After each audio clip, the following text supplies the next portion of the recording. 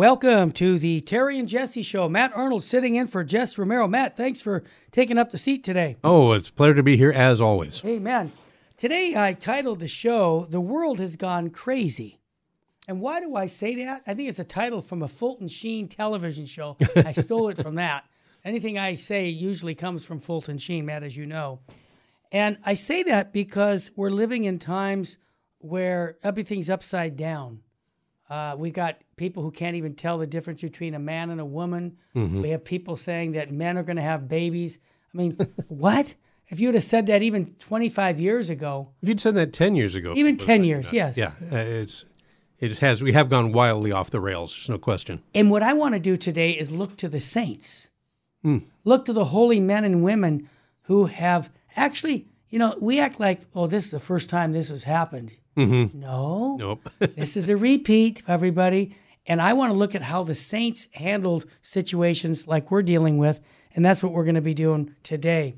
I've got, today's a big feast day of a saint who was a soldier, and I want to also talk about Navy, a priest who should be a saint. His cause is up, but Father Vincent Capano, his cause is up, but the Vatican said that because he worked with military, that they didn't think this was a good time to raise him up to the altars. And I'm scratching my head and saying, excuse me? What does that have to do with his sainthood?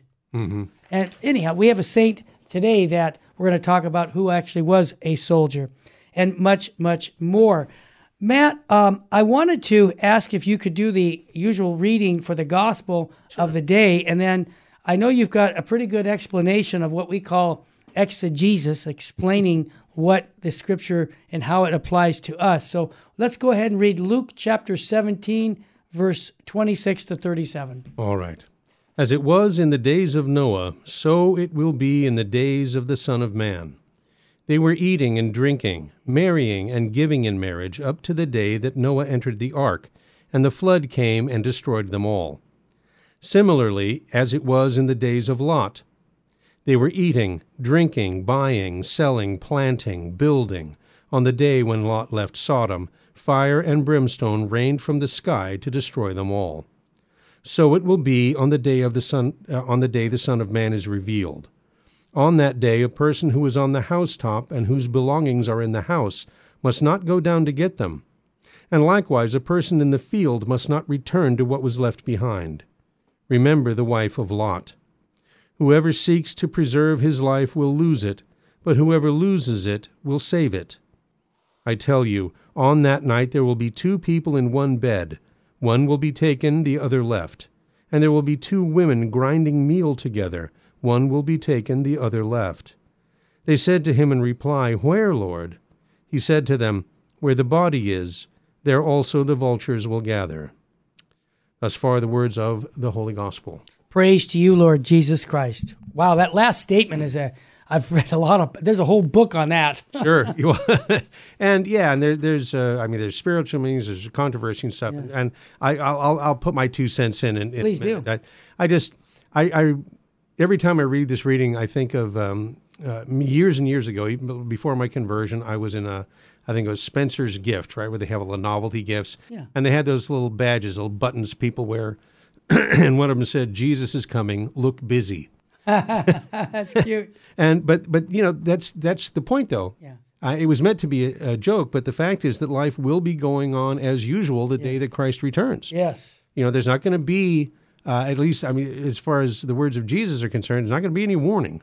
No. And people are going to be going about their everyday tasks, indifferent to the demands of the gospel, living as if there's no God, like most people do, And they're going to be surprised by his return, just like the people in Noah's day were surprised by the flood, or the people in Sodom were surprised by, the fire falling from the sky. Lot's wife, Jesus mentioned specifically because she looked back. He told them, the angel told them, don't look back. And she looked back because her heart was still in Sodom. It was still with her worldly concerns. And we know what happened. Yep. And so, anything that's, like Lot's wife, we have to abandon the values and the attachments of the world in order to be ready for Christ's return, because his return will happen. Yeah. And suddenly, and when he comes, there's no second chances, right? There's no rewind button. So some are going to be taken to be with him, some are going to be left behind. Now, this is obviously one of those verses that our separated brethren, some of them, use for the to proof text the so-called rapture, which of course is not part of the Christian tradition. Nope, it's a very never has. modern idea. But the fact of the matter is that we don't know the time of Christ's return. We do know that he's coming, and that's the context here, is the return of Christ. He might come today. Yep. He might come tomorrow. It might be centuries in the future. Whenever he comes, we have to be morally and spiritually ready. We have to live as if Jesus was returning today. And I'll tell you, Terry, the best way to do that is to live with Jesus as the center of your life right now. And then when he returns, it'll just be more of the same. Absolutely. And if I might just jump in, I want Sure. you to continue, but I always say this to myself and to others, that Jesus is coming most likely, history shows, that at the time of that person's death, that's when he meets Jesus.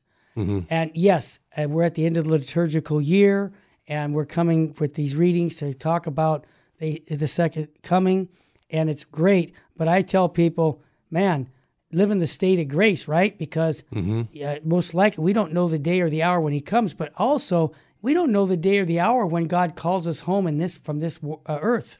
That's right. My very first public talk for St. Joseph Communications, What was it? I gave a presentation on the Apostles' Creed. Oh, good. And we had a little Q&A session the way you do. Sure. And somebody asked about the latest end of the world scenario that was going around at the time. This is 26 years ago. And I said, I don't know. I don't know when Jesus is coming. I don't know when the world's going to come to an end. I said, my concern is that my world might come to an end Exactly. tonight. I could get hit by a bus on the way right. home. That's right. So you need to be ready to meet Jesus Amen. is the point. Anyway, you mentioned this very enigmatic final verse. Yes. Right? Yes. The apostles say, where, Lord? And he says, where the body is, there also the vultures will gather. What is he talking about? Yeah. If tiebreaker for me, I always go to the Vulgate. Yeah. Sure. And actually, Jerome translated it eagles, where the body is, Right. there the eagles will That's gather. right. And I thought, well, that's different from vulture, Yes. very clearly. Predator. But as it turns out, though, eagles will eat anything. Eagles are carrion birds as well as predator birds. Yes. And some early church people said, oh, look, the body is the body of Christ, right? It's the church or it's the Eucharist, and the eagles, that's the Roman Empire, and or maybe that's pagan Rome. And as it turns out, the simplest explanation for this is that it was a proverb at the time. Where the body is, there the vultures will gather, and because he's using what was actually it's foreign to us, but apparently it was a common saying in his time. And the idea is, if you see one carrion bird, you see one eagle, you see one vulture in the sky, it doesn't mean much. But when a lot of them are gathered together, Oh, yeah. and so it is with the coming of the Son of Man. When the signs start to accumulate. Right, that's when you get concerned. Well said. Let's bring the smartest guy into the room right now, Archbishop Fulton Sheen. Full Sheen ahead. Matt, this is a very short statement by Bishop Sheen, but a book could be written on it. Here's what he says. Pride is the child of ignorance. Humility, the offspring of knowledge. Oh, that's beautiful. Yeah. Give me your thoughts, because I have you. I don't usually have you here. Well, you mentioned saints. I did. You know that my favorite is St. do. Bernard of Clairvaux. Yes. St. Bernard of Clairvaux said there are three important elements of the spiritual life, and they are humility, and humility. I knew you'd say that. I knew it. Well, it is so absolutely true. It is. The entirety of our life. When you talk about submitting your intellect and will, that's difficult to do. Absolutely. You're not surrendering No. your intellect and will like to you're giving yourself over to a hypnotist. Yeah. But you submit. You say, I will do it your way and not my way, because your way is the right way, because you're God and can't deceive or be deceived. So if God says you should do it this way, why is it, Terry, that we have such a struggle Why is it so hard for us to just do what God wanted us to do? All the way back to the Garden of Eden. How hard was it? There's one rule. And it's interesting to note that in the garden, that one rule was obedience. Amen. That was the only rule. Just do whatever you want, just not this one thing. And you see how it grows. Then after that, now there's 10 commandments. And we can't handle the 10 commandments. So now there's, the Deuteronomic law and the Levitical law. And it's the same thing in society. Yeah. If people can't follow the big laws, you don't get fewer laws, you get a million little ones. Exactly. To the point where we have, I think the penal code of the the federal code has tens of thousands of laws. There is no one person on this earth who is conversant with all the civil laws in this country. Wow. When you think about that, it's scary because chances are if they, I'm not a conspiracy theorist, but if they're coming to get you, chances are you're breaking the law and you don't even know it. Exactly. Wow. Matt, one little quick note about humility. I remember the Socrates said in 325 A.D. or BC, if I'm smart, it's because I know nothing. I'm still learning. And that's why when we know the meaning and purpose of life, humility comes in because it's the truth about life. And that's what makes us realize we're not God. And right now, the world is living like they want to be God and that they can make up things as if they were God. That's not the case. We're going to come right back with more on the Terry and Jesse Show. Stay with us. Welcome back to the Terry and Jesse Show. To join the conversation, call 888-526-2151. Now, here's Terry and Jesse. Welcome back. I hear that I have my good friend Virginia on the line from the sisters that we've talked about over the years, Trinitarians of Mary, who live in West Covina, California. They're a great order of nuns. Mother Lily's the founder. And I know they have a big fundraiser coming up. I'm going to be there for that. I've got 2 tickets for my wife and I want to welcome Virginia to the Terry and Jesse Show. Hey, good morning, Terry. How are you? Great, Virginia. I want you to tell our listeners how they can help the sisters with this big fundraiser that's coming up. Well, this is going to be really exciting. We have an upcoming Christmas gala, concert, and dinner on Saturday, December the 10th. Yes. And we're raising money for the Trinitarians for the Poor. Good. It's going to be a great evening. It's being sponsored by the 501c Friends of the Trinitarians. Awesome. In honor of Carol Diaz, who passed away, and her greatest gift was giving to the poor. Great. So we have limited seating, and love to have everybody come. And how can they get those tickets, Virginia? Let me give you the telephone number. The best number to call is 626-612-6367. Okay, that's 626-612-6367. Is that correct? Yes. All right, yes. Virginia. Well, we're glad to help support those sisters. They pray before the Blessed Sacrament constantly, folks. These girls are the real deal. Oh, they are. I when I met the sisters 30 years ago, I never stopped going because they're awesome. Well, that's great. Well, we appreciate you taking the time in your schedule to call and talk about this and how they can support the sisters December 10th. As also, there's going to be a mass there, I understand, at 5 o'clock. And if people mass call... is at 5 o'clock? Yep. Yes. Uh-huh. And so if people call the 626-612-6367, they can get tickets. And I hope to see all our listeners there, at least the ones that are in Southern California. Okay, Virginia? Oh, you know what? It's going to be an awesome evening. Amen. I mean, it is a fundraiser, but I'm going to tell you, the concerts is awesome. Those sisters are like angels. When they sing, you think you died and went to heaven. Oh, my gosh. They're wonderful. Awesome. Wonderful. Well, again, Terry. Our pleasure. God love you, Virginia. See you then. Take care. All right. You too. Bet. God bless you. Bet. Thank you for all you do. Our pleasure. Listeners. I love supporting cloister nuns and sisters who are living out that vow, and they're praying for us here at Virgin Most Powerful. They pray for all of the world, for the conversion to Christ. It's just really very moving to meet these sisters, and I know you would really value that time with them on the 10th of December. All right, Matthew, today is the 11th of November, and I wanted to talk about the saint of the day, St. Martin of Tours. He was born to pagan parents of modern-day Hungary, way back in 316. Well, that's a long time ago. Yeah. But he was a soldier before he was baptized. He was consecrated the Bishop of Tours, where he sent missionaries to evangelize Gaul and to educate the clergy. What a great idea. I'm being a little facetious, yeah, I know. He was noted for his opposition to the practice of executing heretics. His feast is popularly called Maritime Mass. Okay, I didn't know that. That one I didn't get. Mm-hmm. But, Matt, it kind of ties into the saints of the day and how we look to the saints as examples in our lives, especially in crazy times. And there's a military chaplain, Father Vincent Capano. He lived an inspirational life. I read a book on him years ago because he was from the Wichita Diocese. Mm-hmm. And we had our family conferences out there. Right. So beginning his priestly ministry as a Maryknoll missionary, he became a Navy chaplain, and shortly after the Vietnam War broke out, served side by side in combat with the Marines and the infantrymen.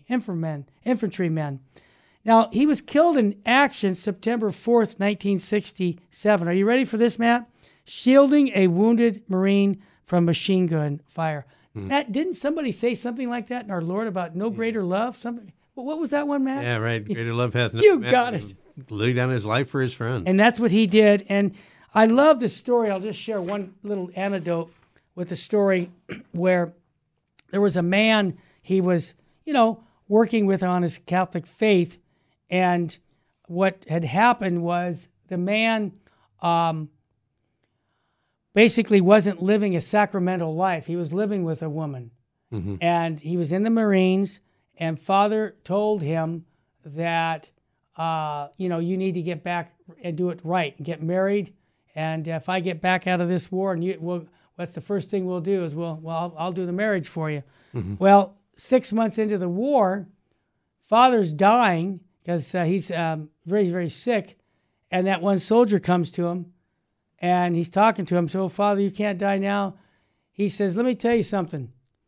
I am dying, but that's okay. But you better get your act together when you get back, because you are going back.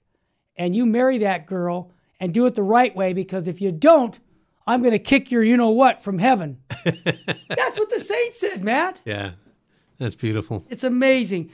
But, talking about saints, I know, Matt. Hey, before we go on, by the way, just speaking of which, I consider myself, and I know you do too, Terry, as a subject of the kingdom of God. Of course. But we absolutely have dual citizenship. We are also citizens of the United States of America.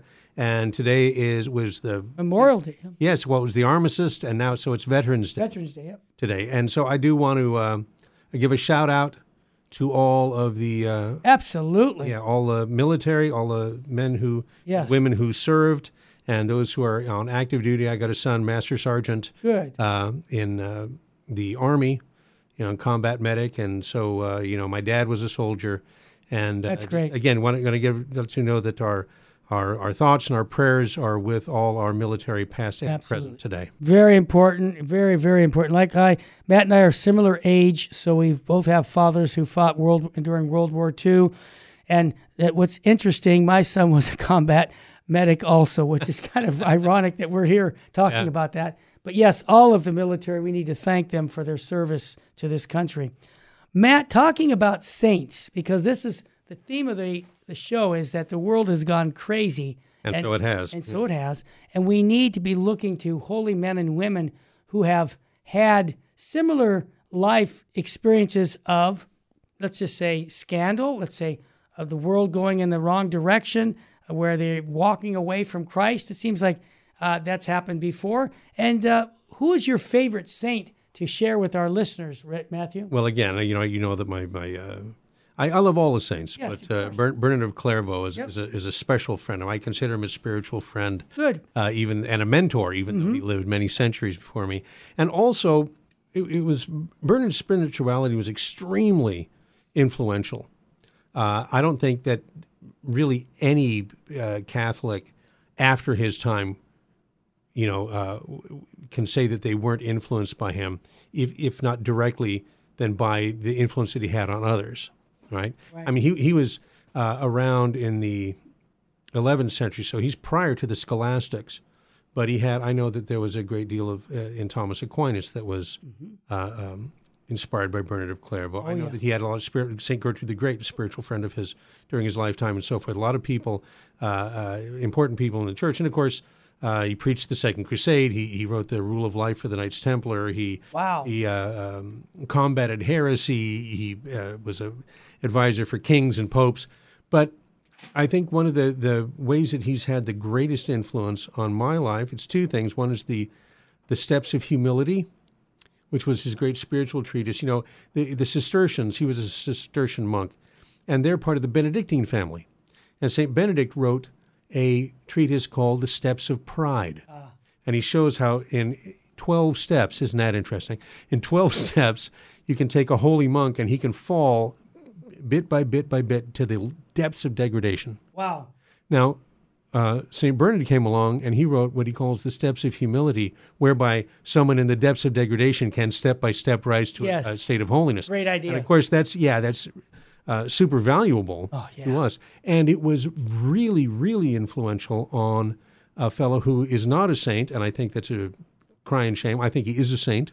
Who's that? He's not been canonized. That would be Thomas à Kempis. Oh, yes. Who wrote The Imitation of Christ. But Matt, I want to get into this. I want you to continue on this because there's an interesting thing about Thomas à Kempis that, you know, The Imitation of Christ, classic book. You know, I think it's the second most read book in the entire world of Christianity. Right, after the Bible. After the Bible, as it should be.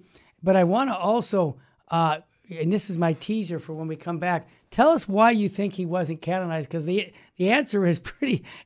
Well, I don't know the exact. I've read, but I've read that it was because that when his body was disinterred, that he'd been buried alive. Yes, and they found that he tried to scratch his way out of the coffin, right? And therefore they're saying that that was. That I don't know what it's like. I'm sorry, I would have tried to dig. I would have done the same thing, man. I don't know that I would have been perfectly peacefully resigned to my death by burial, premature burial. But I know that was listed. That's commonly listed as the impediment against his canonization. Well, what's crazy about it, Terry? Tell me. Saint John Paul II. Yes.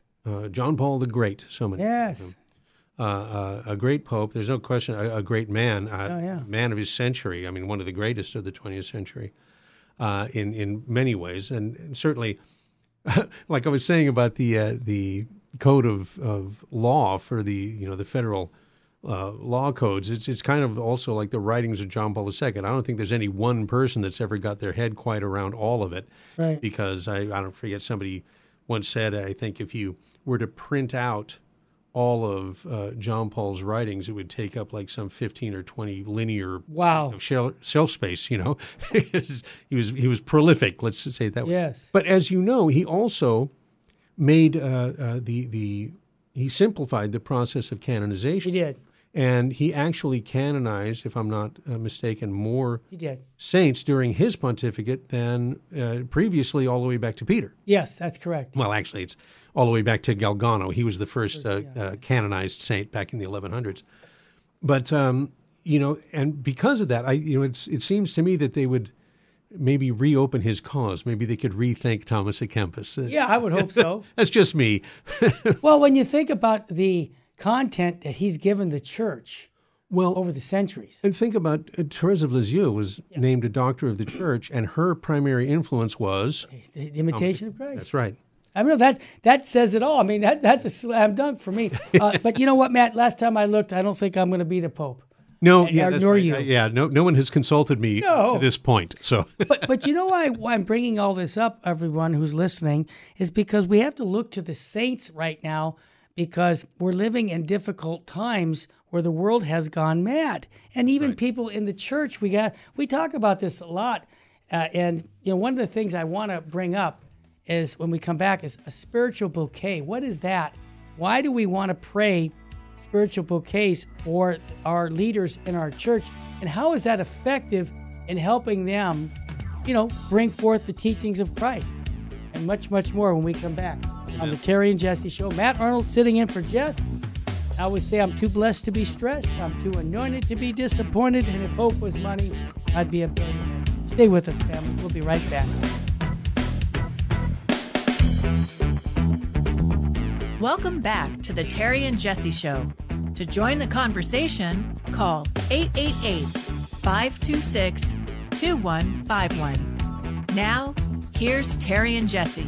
Welcome back. Jesse's out of town this weekend, and Matt Arnold is sitting in, and we're talking about the world has gone mad and that we need to look to the holy men and women we call the saints to give us answers to how to accomplish our holiness in our life.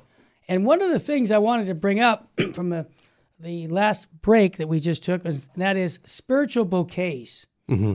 And the reason I bring this up, Matt, I have in my hand a little folder here that says 48 holy masses were offered up for you. What? 15 chaplets of divine mercy, 18 days of fasting were offered up for you, 33 days of visits to the Blessed Sacrament. All these things that these people did. Now, who were they? Well, when we started the Lighthouse Catholic Media, all the reps wanted to pray for their leaders, and I was one of the leaders of Lighthouse. So when we would go to our annual meetings, they would give me this. And I was so moved by it that they would take their time to offer their masses, their visits to the Blessed Sacrament, their prayers for the success of the work. And I think that really did pay off. And why do I bring it up now? Because I'm convinced that here at Terry and Jesse and Virgin Most Powerful, we talk about a lot of controversial things in the church. I mean, things that, you scratch your head and you say, I can't believe a prelate is saying that. That's not what the church teaches. And, you scratch your head, well, do I speak up? Well, yes. And I'm going to give you why you speak up from St. Thomas Aquinas, a universal doctor of the church, and then encourage all of us that when we do criticize anybody, whether it's a layman, whether it's a priest, bishop, cardinal, pope, that we send a spiritual bouquet saying that I'm praying for you. And the reason is because we don't do this to be vindictive about why we're criticizing. Right. We're doing this for the salvation of souls. I mean, canon law, Matt, as you know, the last canon says everything the church does, it should be doing, is for the salvation of souls. So here's what St. Thomas has to say about this. In his comments on the sentences of Peter Lombard, and this is a episode of St. Paul admonishing St. Peter, he teaches that to correct a prelate who sins is a work of mercy. What? A work of mercy? In fact, the higher the prelate's position, the greater the merit of the one who corrects. Thomas Aquinas teaches this. Wow. I'm like, wow, how does that apply to us today? Well, it does. Hang on. Ecclesiastes 17:12 says that God imposes duties towards his neighbor on each one. Now, a prelate is our neighbor. Therefore, we must correct him when he sins. Well, when he teaches something that he made a promise when he was ordained to be a Catholic priest and then reaffirmed as a bishop, and he's not teaching that objectively, that's a sin. Now, some say fraternal correction does not extend to prelates either because a man should not raise his voice against heaven or because the prelates are easily scandalized if corrected by their subjects. Thomas teaches, however, this does not happen since when they sin, prelates do not represent heaven. Oh my goodness! Well, yeah, that's so strong. Logical. It's so logical. I mean, yeah, it is. It's bold. It's very bold. So I'll repeat it. However, this does not happen since when they sin, prelates do not represent heaven and therefore must be corrected. And those who correct them charitably do not raise their voice against them, but in their favor, since the admonishment is for their own sake. That's how you love someone. That's right. That's right. That's what Dietrich von Hildebrand, Pius XII, considered to be a 20th century doctor of the church, he called him. He said the same thing. He said, when a bishop yields to pluralism in some manner, that they're not representing heaven. I like the way Thomas Aquinas puts it, and that their ordinances and so forth. They need to be questioned. They need to be criticized as an act of charity toward the bishop. He says, for this reason, the precept of fraternal correction extends also to prelates, that they may be corrected by their subjects. Now, if an inferior be he a priest or a layman, can correct a prelate, a layman can likewise correct a priest. Well, that makes sense. In another passage, St. Thomas straightforwardly upholds the principle that the faithful can question and admonish prelates. And here's where he says, there being an imminent danger of the faith. That's a great statement. So if someone's not going to be scandalized, let's just make an example. Let's say a high prelate said, abortion is okay now, or homosexuality is okay. Oh my gosh, that example actually happened. I'm sorry. Wow. I know, man. This is the entertaining part. Are you kidding me? Yes, see, they've said that. We've talked about that. He says, thus, St. Paul, who was subject to St. Peter, questioned him publicly on the account of an imminent danger or scandal in the matter of faith. This is critical. Remember, this was a matter that the situation with Saints Peter and Paul, it was a matter of discipline. That's right. Minor compared to what is today. Certainly. Yeah. And as the gloss of St. Augustine states, St. Peter himself gave the example to those who govern, so that if they should stray from the right path, they will not reject a correction or unworthy, even if it comes from their subjects. You know where that comes from too, Matt? Humility. Humility, I was going to say. Yeah, we're just talking about that. Yeah. I mean, can you imagine, and this happens, I have actually had this, I'm going to use the analogy, and correct me if I'm wrong on this. I'm a dad. You're a dad. I have actually had my adult son correct me. Oh, it's happened, sure. Yeah. And you know what? I said, you're right, because he was right. And at first... And I'll bet you somewhere deep down made you proud of yourself, didn't you? Yeah, well, I wasn't sure how I was going to handle that one, to be honest with you. So I can appreciate a bishop, a priest, even the Pope. Sure. Being corrected and saying, well, you know what? You're right. I need to confirm you in the faith. You're right. That is my role, not to scandalize you, but to confirm you in the faith. So I'm only bringing this St. Thomas Aquinas up because he is a doctor of the church, universal, doctor. I mean, he's what everybody should be looking at when it comes to right thought process, a Thomistic approach. And I bring this up because the spiritual bouquets go right together. And Thomas didn't talk about the spiritual bouquets, I don't think. Maybe he does later in the Summa. But my big point for today is when we criticize, are we also praying and offering sacrifices for that prelate? That's the question I have. That's it, because, the virtue of love is to will the good of the other. So Thomas teaches. And clearly, if a bishop is going off course, it is an act of charity to admonish or correct, simply because you want him to go to heaven as much as he wants you to go to heaven, I hope. Absolutely. We want everybody. You know what, Matt? That's the thing that just yesterday when I made a comment about how Christianity is so different from other religions, and that term forgiveness. Because I think about this, I guess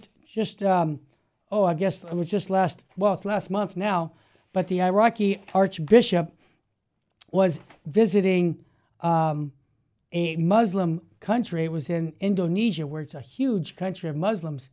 And they had this meeting, and the bishop was saying to the Muslims, we forgive those who murder us. But he says, we need to call an end to this Islamic violence. And he called the imams and the people in charge of the meeting, said, you need to tell your people this is not acceptable. Right. And I think that's the difference between Islam. One of them is that they don't understand forgiveness. In the Jewish religion, forgiveness is not what we as Christians cover. And so I think that is unique, and that comes back down to humility on that also. It seems like you said, humility. Yeah, so no matter where you go, you come back to that before you're done. Great example, Pope Eugenius, Pope Eugene III. He was a Cistercian and a spiritual son of Bernard of Clairvaux. He became Pope. And he wrote to St. Bernard and said, would you, write me a treatise on how to be a good pope? And it's called De Consideratione, the consideration. It's a very famous work. And I wish it would be required reading for every man that becomes pope. Yes. They should start with that. But the point is that, he's going, well, Bernard says, well, he was very humble about it. And he said, you're now my father. Yes. Because you're the Pope, and I'm in obedience to you. I'm writing this not because of any great talent of mine or whatever. And then he took the head of the church. He's going, you may have not done this yet, but if you're tempted to, don't. His teaching is very clear, and a lot of it almost has the ring of admonishment in it. Yeah. And he was not afraid to do that because the important thing, of course, is the salvation of souls. That's salus animarum suprema lex. That's the most important thing. It's the supreme law of the church. Because what is it that Fulton Sheen would say? If souls are saved, everything is saved. If souls aren't saved, nothing is saved. And there you have it. Amazing. Matt, this is incredible. That's why I keep saying this theme for today is that the world's gone crazy. We got to look to the saints, the holy men and women that have been canonized in our church and who have actually given us the fruits of what they've meditated on in their lives. And I want to talk more about your favorite saint when we come back and how he was in, what kind of environment he was in, because scandal was happening in the 14th, 15th century, just like a scandal's going on now. Sure. And we can talk about that. And I want to just make one more pitch, too, for those who would like to donate money to Virgin Most Powerful. We're challenged right now. We would like to get a little extra funds in. We've had a significant amount of loss last month in revenue. And if people would like to join us, go to vmpr.org. You submit your maybe $25 or more a month. You're going to get tons of video recordings downloaded to you, but you're supporting us and paying our monthly bills. Or if you want to call me at 661-972-7872, I'd love to chat with you. If you have questions on the faith, like to make a donation, awesome. We're going to come right back with more of the saints and what they can teach us today in 2022. Stay with us, family. We'll be right back.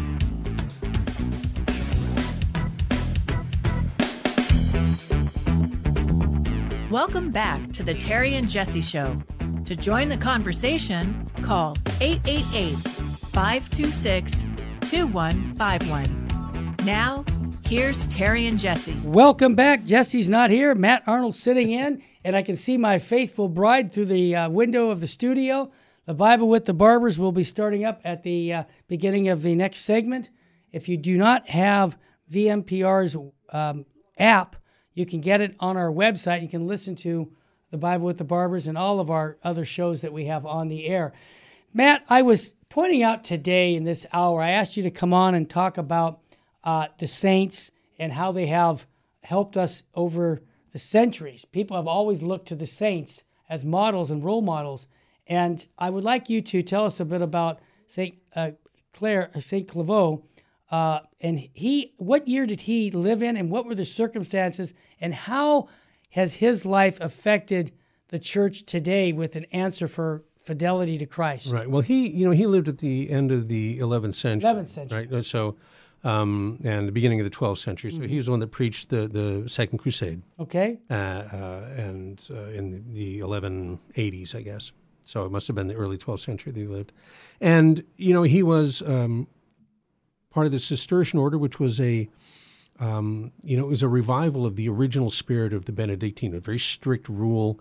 They gave them this place in France that was called Absinthe, which means wormwood. It was like a swamp.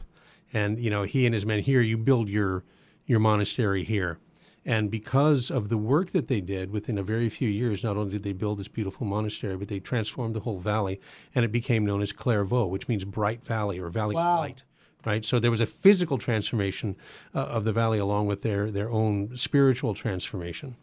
I think that's why Bernard was, he was a great lover of nature because he found it easy to contemplate God when he was out in creation. Mm-hmm. Like you said, my only masters were the beaches and the oaks. What I learned from the rocks and the streams. Incredible. Yeah, it's a beautiful thing. He wasn't any kind of pantheist, obviously, but Right. Just that solitude. Yes. You're talking about that you need to be able, and this is probably the big thing. You say the world is crazy. You know what the problem is? People can't be alone with themselves. Oh yeah, silence. Yeah, they abhor silence the way nature abhors a vacuum. Yeah. Because it's when you're silent. We were talking about doing a thing on the centrality of Christ, you and I. And I remember the next day I woke up and I said my little morning prayers, and I'm saying, Lord, Terry wants to talk about the centrality of Christ. What should I say?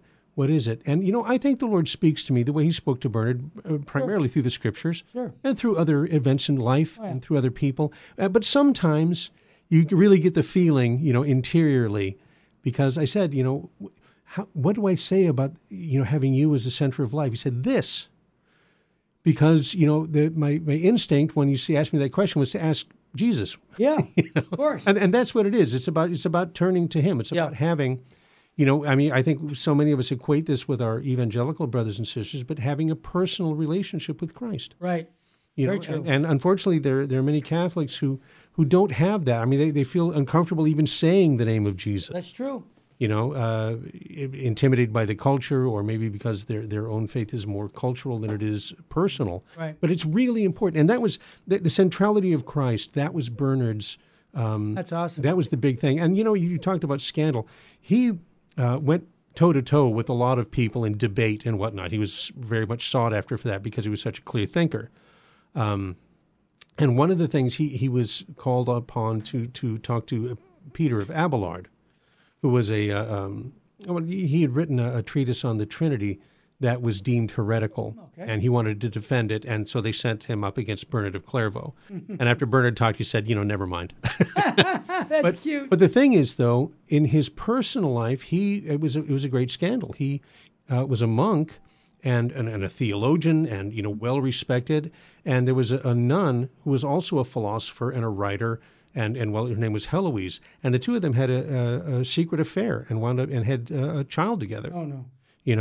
So it's like the more things change, the more they stay the same. Yes. Right? I mean, it's like the scandal, and in not only the church, but in the world. Yeah, exactly. That's why there were kings and princes who would say, come, I have this problem, come and advise me with this. Because of his closeness to Christ. Got it. And that's what it is. And, you can see his teaching in the Imitation. Not only is Christ always the answer, and that's what I love about the Imitation of Christ, is that it's a book of solutions. Yes. It doesn't just say, oh, here's all these problems. Isn't that terrible? It says, no, like chapter 22 of book 1 is on the consideration of human misery, right? Which is, and what a fruitful meditation for today, Terry. Yeah. But he says, who is there that gets their own way all the time? Nope. It's not you. Nope. It's not me. Nope. And he says, it's not anybody. There is no one in this world, whether he's a king or the Pope, Right. Who is without troubles and difficulties. But what's the solution? He says, who's best off? That was his question. Great question. Who is the best off? He says, only the one who is willing to suffer something for Christ. Wow. That's so beautiful. And that's what it is when Jesus says you have to pick up your cross. And I think that's one of the reasons that people are concerned about having that personal relationship with Christ. Oh, if I do that, then I have to pick up the cross. But they don't understand that the cross is the way to peace and joy and victory. Yes, well said. Matt, when I'm listening to you and I'm thinking of what Our Lady at Fatima said regarding suffering, and that she really just echoed what the church has taught for thousands of years, and that we would reunite our suffering with the sufferings of Christ to help redeem the world. And she made it real simple for us. And I love what she said about daily duty. Do your daily duty. In other words, if you're a father with wife and family, you get up, you say your prayers, you do your work, you go to work, you do what you can, you serve your wife and family, and there's holiness in doing your daily duty. Amen. That to me is an answer in a world today that, I got this little report in my hands that shows 42% of the Generation Z, have mental health conditions. 55% of them are on psychiatric medication. There's more than 2 out of 5, 68 million of people that are Generation Zs have, basically 68 million mentally health conditions. So why do I say this? Because the world's desperate in need of Christ more than ever. It's, I think the biggest issue. Tell me. You talked about pride in the very first segment.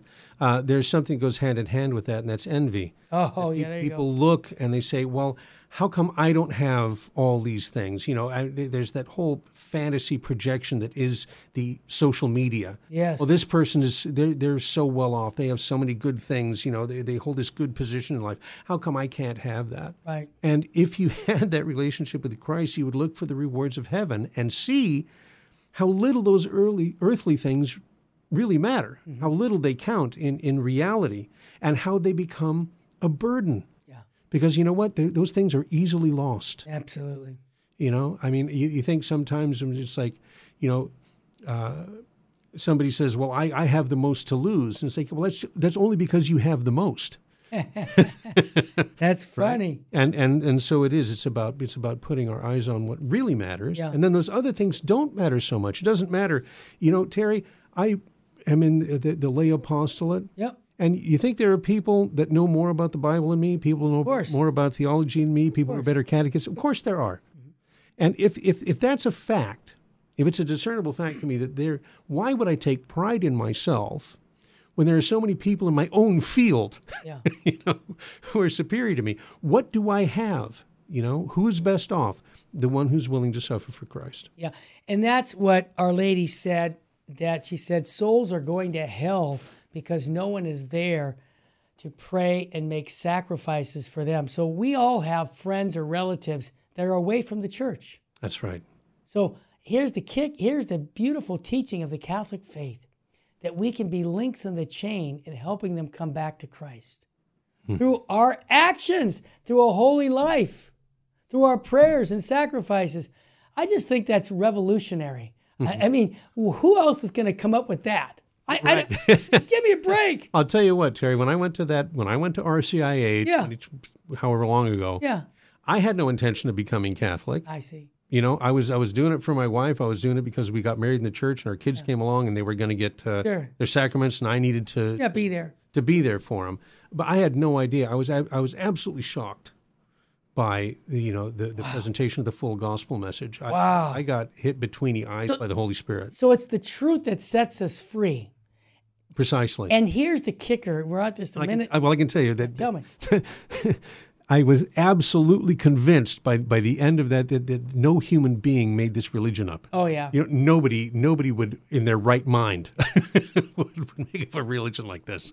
And, it is so countercultural to human nature. This gives me an opportunity to give Father Robert Spitzer's book, The Moral Wisdom of the Catholic Church. It's a defense of her controversial moral teachings from Ignatius Press. On Monday, I'm going to have Ignatius Press join me to talk about the things that they publish. But this book deals with all the modern issues, whether it's so-called same-sex marriage or divorce, contraception, all these issues. And Father does a magnificent job. I'm not through the book yet, but I started it. And I just think if people knew their faith and they had the truth of the gospel, and they could be in a way that shows them the beauty of living out that faith, I think we'd have more people in the church. I just think there's a lot of ignorance out in the church and in the world today.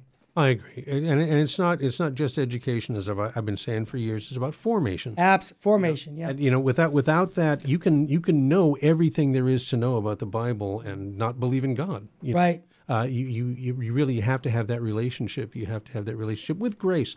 That's ultimately it. When we're baptized, the Holy Spirit comes into us. That's what the state of grace is, Terry. Is that God is alive in you, and when you realize that, it changes everything. Or at least it should. Of course. There are far too many times when it doesn't change everything to me. That's why I keep going to confession. That's why I take every single day, Matthew, you and I are asking Jesus Christ for more faith. Amen. If we're not asking, the faith's not going to be there. That's how it works, folks. Right, because he gives it out of his own pure goodness. That's how you nailed it. That was good. He took that right out of the catechism. I did. Up next, Bible with the Barbers. I'm babysitting, but my wife will be here, and you're going to enjoy a good catechesis, which is what we all need today in the church and in the world. I want to thank you for joining us, Matt. I love having you here. Matt, Always tell us, just a quick note, your show is on Wednesdays, right after the Terry and Jesse show. Yep, and you can find it on the Virgin Most Powerful app. Yes, on the podcast. All the podcasts. I want to ask you the question I asked Jesse. What state should we be living in, Matt? That's the state of grace, Terry. You got it. Hey, and I say it again. Our Lady said it. Souls are going to hell because no one is there to pray and make sacrifices. This is Friday, a good day to make sacrifices for the salvation of souls. Amen. Up next at vmpr.org, the Bible with the Barbers. Thank you again for supporting us here at Virgin Most Powerful.